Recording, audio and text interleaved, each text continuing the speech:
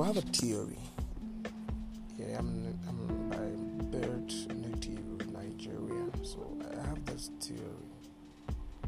Okay, in Nigeria, there are like two, let's say, three widely practiced religion,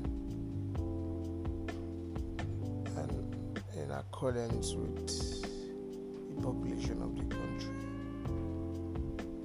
Islam is leading, followed by Christianity, and then followed by traditionalism. So these are the three leading religion in Nigeria. So we have the Christians, the Muslims, then the ones that practice traditional religions of different types.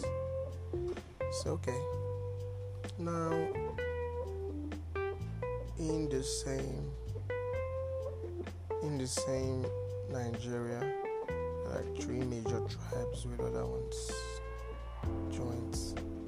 So these three major tribes will be the Igbos. People normally call it Igbos, or Igbo is Igbo. There's a way to it, Igbo. And the Hausas and the Yorubas. So are the three main tribes. Now these three tribes, majority of the Igbos are Christians, and the remaining minority may be traditionalists. Majority of the houses are Muslims. Majority, like 95% to 5% difference is major. Minorities, right? I mean, Igbo Christianity maybe, let's say 80%, 20 that may be scattered across all other religions. Christian, Igbo, Muslims too. So now the Yorubas are like divided in between the two. They are Christian Yorubas and Muslim Yorubas. So as that, although most of the Yorubas fall towards the Christian in a ratio of maybe 80 to 20, 70 to 30 ratio. So now,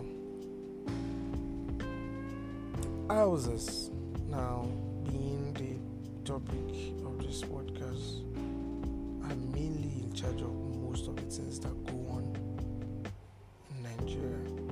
So as now, I have a theory to why the country is not working, why the country, mostly the leaders, appear to be joking with the affairs of the country. First of all, Islam doesn't allow drinking. Which I don't want to practice in Nigeria. They don't allow drinking. As human beings we are, will try to get away from the rulers of this world. And as strict as the religion Islam is, they basically don't drink. So this leaves them with drugs. They do drugs, but statistics shows that they do drug more than the Easterners, because Easterners have their drinks, but some of them do drugs.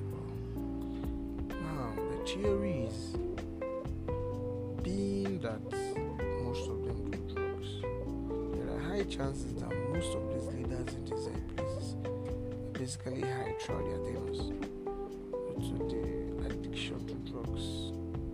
Maybe that's why they need to keep stealing money to feed the addiction.